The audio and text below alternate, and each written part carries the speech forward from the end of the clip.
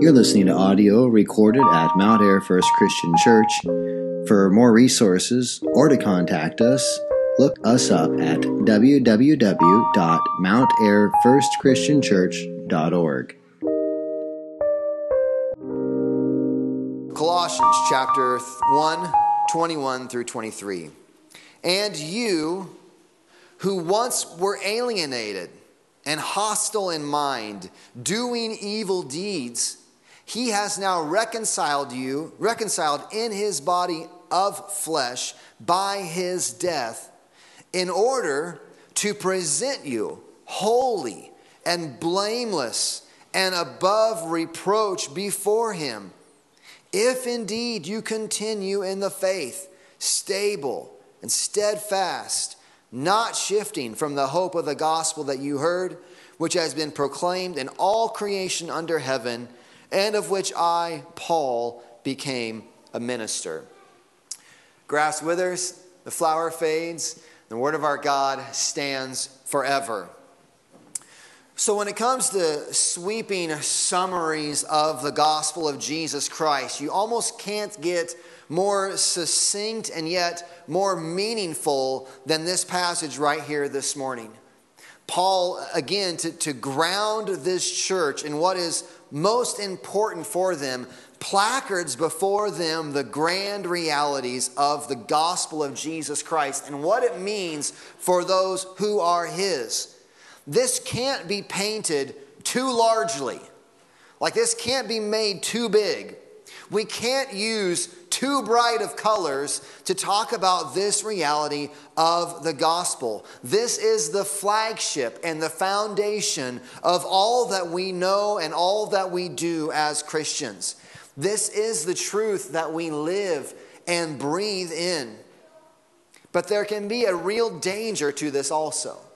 This is every Sunday, what I get up here and want to talk about is the good news of the gospel of Jesus Christ. And over again, and I take comfort that when Paul has a chance to address this church that has lots of issues they should be facing, lots of false teaching that's coming in that they should guard against, where does he start? What does he placard first and foremost? Here's who you are. Here's what Jesus is and what he has done, and here's what that means. And so that's what he does, but there can be a bit of danger in this. We must fight the tendency to have our eyes glaze over when discussing these types of grand realities. It's like living next to the Grand Canyon. Like, I like to take vacations to go somewhere where you have landscape that's not like what you have here in Iowa, like go see the ocean, or go see the mountains, or just go live by a big body of water, which we have nice ponds here, but we don't, unless you go, to go to a nice big lake somewhere. We have these sceneries we like to go see because you want to go live by something that kind of gives you pause when you see it. But you can almost imagine, and if you talk to people who live by the ocean or live by the mountains, eventually they just kind of become used to them.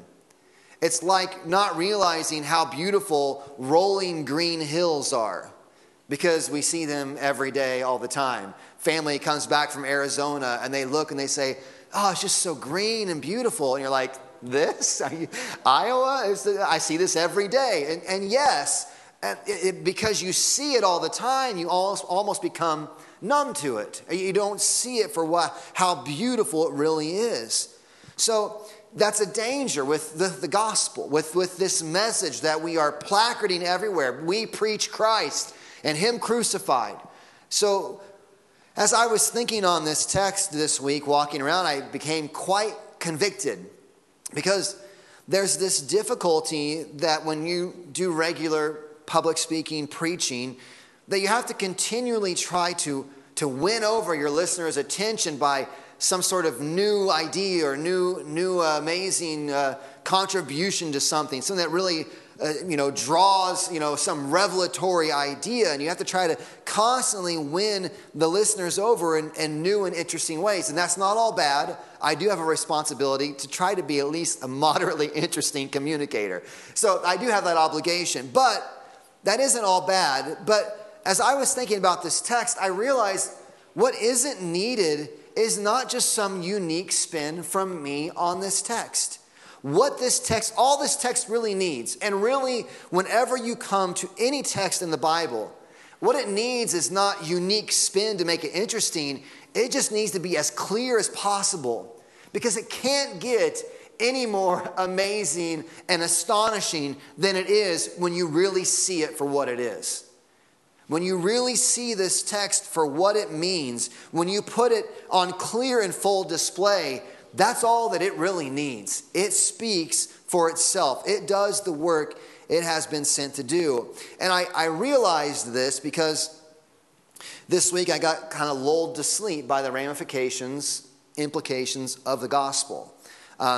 It is very easy, and I assume most of you know this, it's very easy to let the difficulties, the disappointments, to let the discouragements of life just drag you down. They begin to eventually pile up on you and weigh you down, and they take up your headspace, and they begin to be the things you constantly roll around and think about. And so this is true for me, that as I was walking around this week, I'm dealing with a lot of personal worry and upset, and I would argue sinful worry and sinful upset. But the reality is there is this wrestle going on inside of me. And then I'm trying to think on this text. And so I got personal worry and upset. And then no, Darren, think about the gospel in this text. And then a few minutes later, I'd be back over here in my personal worries, and I try to, that's not what think about the gospel and this text. And maybe a couple of times I had to do that.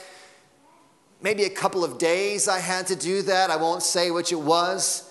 When it finally hit me, why was I keeping these things in two different categories?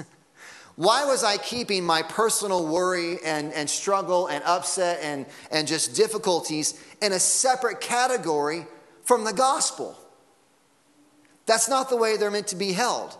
There is not this distinction between, here's the real things of my life that are going on, and then there's the Christian part of my life that's going on, and I got to not think about my life and think about the Christian. That's not the reality of the Christian gospel. With a message as big as the gospel, there is no area of your life that is not touched and changed by it.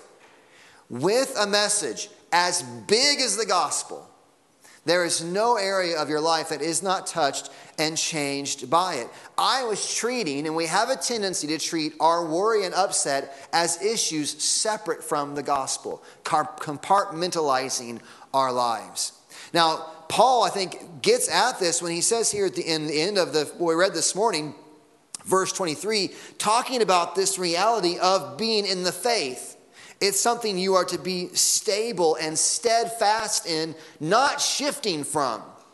Like you're not to oscillate, like, the fan, the oscillating. You're not to shift back and forth from, I think about the gospel, and then I think about other things in my life. And then, on Sunday morning, I think about Jesus, and then I go back and think about my life. And then, and going back and forth, shifting from Christian gospel to my life and real issues. And, there's this Jesus thing, and then there's all the rest of my life. We're not to be shifting back and forth. Paul's message of the gospel is one that we are to be stable and steadfast in grasping hold of. Not shifting from one opinion to the other. Not shifting from one delight to then a different delight. Okay, Sunday morning I'm going to delight in Jesus, and then I'll have my quiet time, and in that moment I'll delight in God, but then I got the rest of the day to delight in the other things that I want to delight myself in. It's not planting our feet firmly on Jesus in one moment and then seeking to plant them firmly in the world. The Christian gospel is a comprehensive, all-consuming gospel. When someone comes to Christ as their Lord and Savior, they come to Christ alone. Christ alone. There is no other for them. There is no other hope. There is no other dream. There is no other satisfaction. There is no other delight. It is Christ, and it is Christ alone. With a message as big as the gospel, there is no area of your life that is not touched and changed by it. And now you might hear that and think, well, Darren, there's no other delight. When a person comes to Christ, there's no other hope, no other dream, no other satisfaction, no other delight than Christ.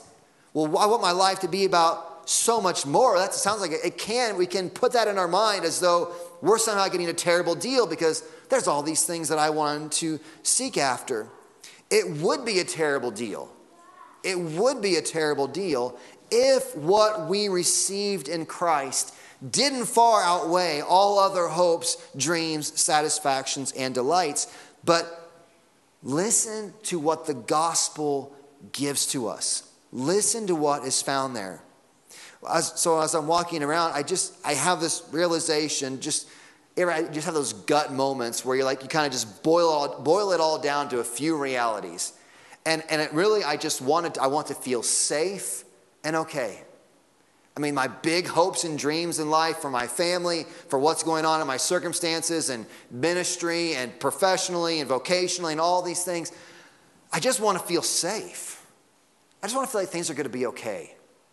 I just want to feel clean, like that I'm not totally messing everything up and doing the wrong thing all the time. I want to feel clean. I want to feel okay. I want to feel whole, like my life has something to it. I want to feel complete. And as I talk to people and as I observe people, I think that's a fairly universal reality. We want to feel safe. We want to feel like everything's going to be okay. We want to feel clean. We want to feel whole.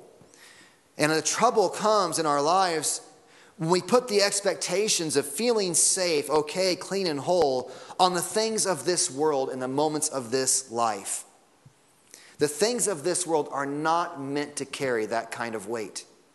We want the things of this world to make us feel safe, so we invest our money in certain ways, or we make sure we make certain allowances, and we make sure we get our checkups, which are good. I'm not saying don't do those things. But we do all these things because we think that in this world we're going to give ourselves senses of safety and security. And it doesn't take long or to talk to very many people to find those who have set up every security only to find it wiped away in an instant. Placing our sense of safety in the things of this world, our sense of comfort in the things of this world, this need to feel clean and whole on the things of this world in the moments of this life, they are not meant to carry that kind of weight.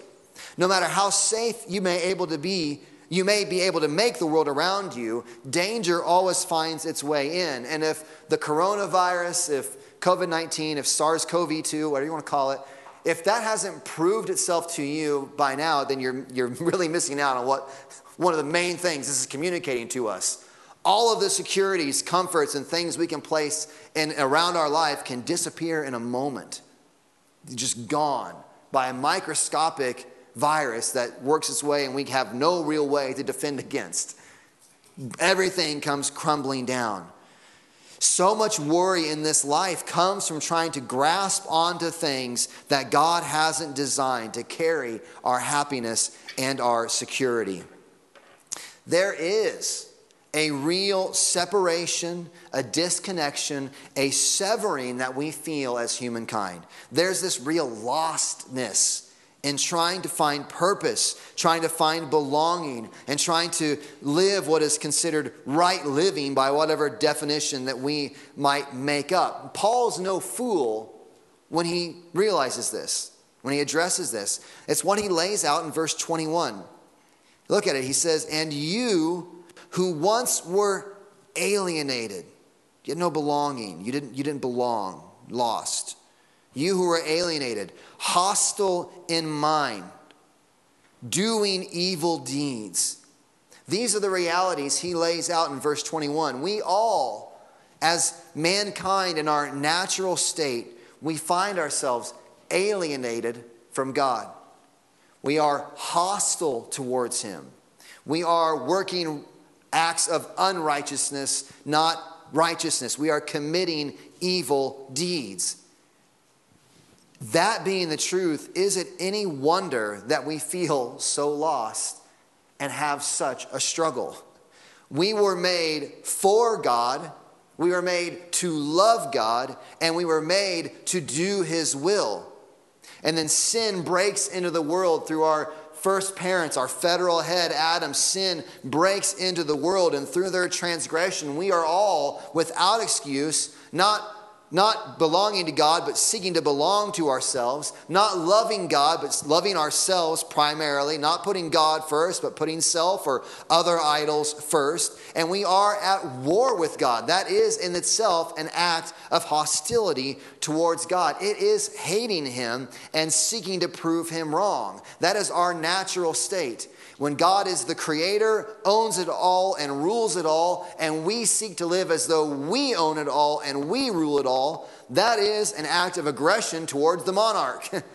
That is enmity, war, hatred with the God who rules over it all. So I know we hear that and we think skeptical. I'm not that bad. I love God. But when you compartmentalize the sovereign creator of the universe and you say, God, you get this corner of my life. I'm not that bad. I give God all kinds of space in my life. Here's all the times that I've set aside for Jesus. He's got this area of my life. But as Abraham Kuyper said, there is not a square inch in the whole domain of our human existence over which Christ, who is the sovereign over all, does not cry, mine. That's what the whole beginning of Colossians has been about. Who is there? Who's created all things? For whom were all things created? Who was there at the beginning? Who made all things? Who do all things belong to? Who holds all things together? Christ is supreme. There is nothing in this world over which he can't say, that is mine. And so when we say, yeah, Jesus, I'll give you this section of my life, but this is mine, that is enmity, that is hatred, that is rebellion against him. There is nothing that is truly yours. As Job says, naked I came into the world, naked shall I depart. That's our reality. And so when we live like everything is ours and that we own it all, we are acting out of a very real hatred to the one who truly does own it all. There's no wonder that we wrestle with these feelings of helplessness, feeling endangered, feeling unsafe, anxieties, feeling lost, feeling unclean, feeling unable. There's no mystery why we feel these ways. We are. That is who we are. We are alienated, separated from God. We are doing evil deeds. We are hostile, at enmity towards him. That is the reality of our existence as fallen creatures. But there is something that has been done. Now that's not just... Now remember, don't be accusing Darren of just liking to beat up on you on a Sunday morning. That's what the text says, all right? So get mad at Paul in your Bible if you want to. The text says, you who once, these are now Christians, but he's saying you who once were alienated, hostile in mind, doing evil deeds, something has been done. He has now reconciled you in his body of flesh by his death. And this is something done not just on some worldly, temporal level. This is where I want us to raise our sights a little bit. Instead of placing our security and our hopes and our dreams in the things of this world, Paul's going to lift your eyes a little bit. Where should you be looking for your hopes and your securities? He has now reconciled in his body of flesh by his death. God the Son, Jesus Christ, has put on flesh, has reconciled us by his body through his death. Earlier, verse 20, through him to reconcile to himself all things, whether on earth or in heaven, making peace by the blood of his cross. Christ lives the righteous life we should have lived, dies the death that we deserve, so that everyone confessing their sins, coming in repentance, trusting in Christ, looking to him, forgiven, reconciled, made righteous through the work of Jesus Christ. God, as a good God of justice, cannot just pretend as though our sin and transgression doesn't exist. He cannot just pretend verse 21 isn't there, that we were hostile. at enmity towards him, alienated, doing evil deeds. He can't just pretend like that doesn't exist. It does. He's a God of justice, and we all want justice. Look at our world today and the cries of justice. There's a sense in which that really is part of the Imago Dei, who's saying things should be just. We all want justice. The trouble comes, justice for us as sinners is not a good thing. It means we would get God's wrath, God's punishment, an eternal punishment for a transgression against an eternal God. We all want justice, and that's because we want it as made in the image of God. God is a God who is just. He will do justice. So he cannot just wipe this away or forget about it. Instead, Jesus puts on flesh to justly take the sin of sinners upon himself as our substitute. But not only does he take our sin, he also fulfills righteousness. That's what verse 22 is talking about. And he takes on in his body of the flesh, he takes death upon his flesh in order to present you holy and blameless and above reproach. Those three terms, holy, blameless, above reproach, no one able to bring an accusation. How can we go? I mean, this is where the struggle is. Really, all that needs to happen is that text needs to be clear to you. You don't need me to make some fancy analogy or illustration for this. This is just needs to be clear. You were alienated, hostile in mind, doing evil deeds, and somehow before the throne of the righteous judge of the universe, you can be found holy, perfect, blameless, above reproach. There's no way that's possible. I know me too well. How could I ever stand before the cosmic judge of the universe and have the proclamation, I find no fault in you. I have no wrong, I have no ill will towards you. There's no hostility between you and me. And you think, have you seen my life? Yeah, there's been all sorts of disobedience, been all sorts of hostility. How can there be holiness, blamelessness? How can I be above reproach? All of that before the cosmic throne of God. There's no more important judgment place than that. There is no more important judgment place than that. If you're good there before the throne of God, what smaller throne of judgment could matter? If that one, the one that dwells in unapproachable light, the creator of it all, the just and holy one, if you are blameless, above reproach, holy at that throne, what other judgment matters at these levels down here? Do you want to feel safe? There it is on a cosmic scale. On the biggest scale you can imagine. Actually, I would say a scale bigger than you can imagine. There is safety. There is security. Holy, blameless, and above reproach. Do you want to feel clean? There it is to the greatest degree. Do you long to just be able to exhale, knowing that ultimately things are okay? Just want to be able to leave it and know that things are okay. Anybody else ever just have that gut desire? If you can have it there, before the throne of God, what could take that away? Where else would you look for it if you have it there? Do you long to be able to just exhale? Well, there is our anchor. Not some flimsy security that we can line up in our circumstances today. If I get these 5 things going in my life, everyone's healthy, everyone's moderately happy, my vocation is secure, and I've got a vacation on the way. Now I'm safe and secure. I mean, give me a break, right? We all know how flimsy that really is. It feels real in the moment, but we know not only are we the grass withering and the flower fading, but all of these things of our lives are fading as well. All of these things are fading as well. You are, I am, we are. And certainly if we're fading, that's certainly the truth about these worldly realities around us. Marriages, children, finances, friendships, vocations, nations even. Grabbing onto these things is grabbing hold of fistfuls of sand. They do not have the capacity to fulfill what you need in your life. We need a deeper and larger peace. We need a cosmic peace. And that's what Paul is talking about here.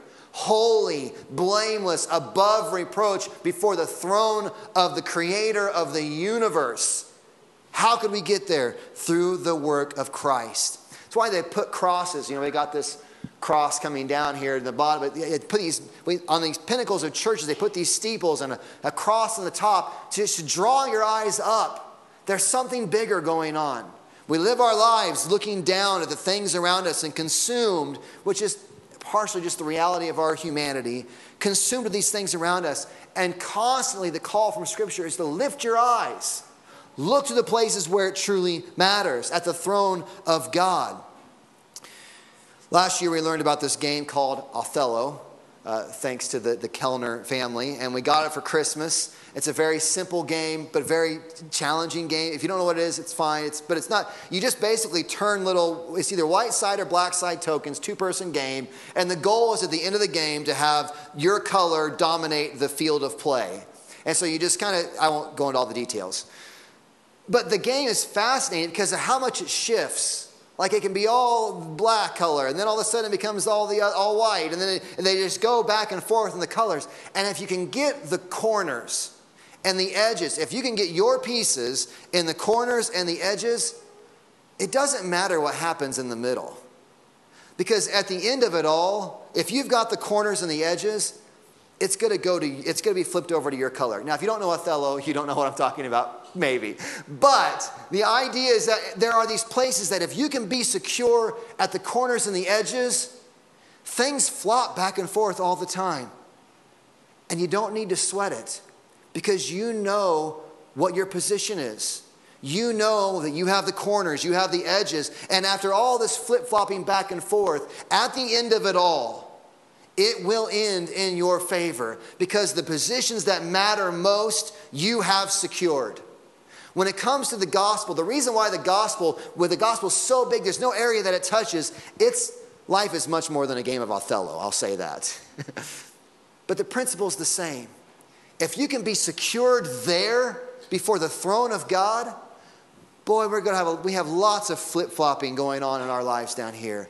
But if we're secure there, if we can be holy, blameless, and above reproach, righteous in His sight through the work of Jesus Christ, what more could we want for? What the gospel gives us is an anchor to ground our hope upon, that on the final day, we who are in Christ will stand as holy, blameless, and above reproach, rejoicing for all that Christ has done. And no amount of shifting in this life, no amount of upside downs that this life produces, change that reality. That in Christ, holy, blameless, and above reproach through His work on the cross. Nothing can take that away. Let's pray. Father, give us eyes to just rejoice in that. Hearts full of the joy. This life is not mine. Everything is yours. And my comfort is that ultimately I can rest in knowing that I am yours, but not only that, I am yours, and that through the work of Christ, when you see me, when I stand before your throne, holy, blameless, above reproach, no hostility, not because of my effort, not because of my good work, but because of Christ. And if I can stand before you, if I can stand before the judge of the universe and hear forgiven, hear forgotten, hear sins removed as far as the east is from the west, thrown into the bottomless sea, if I can hear that, then all the ups and downs and changes of this life, I can rest in that grand reality. Father, help us to do that and to rest there, we pray. In Jesus' name, amen.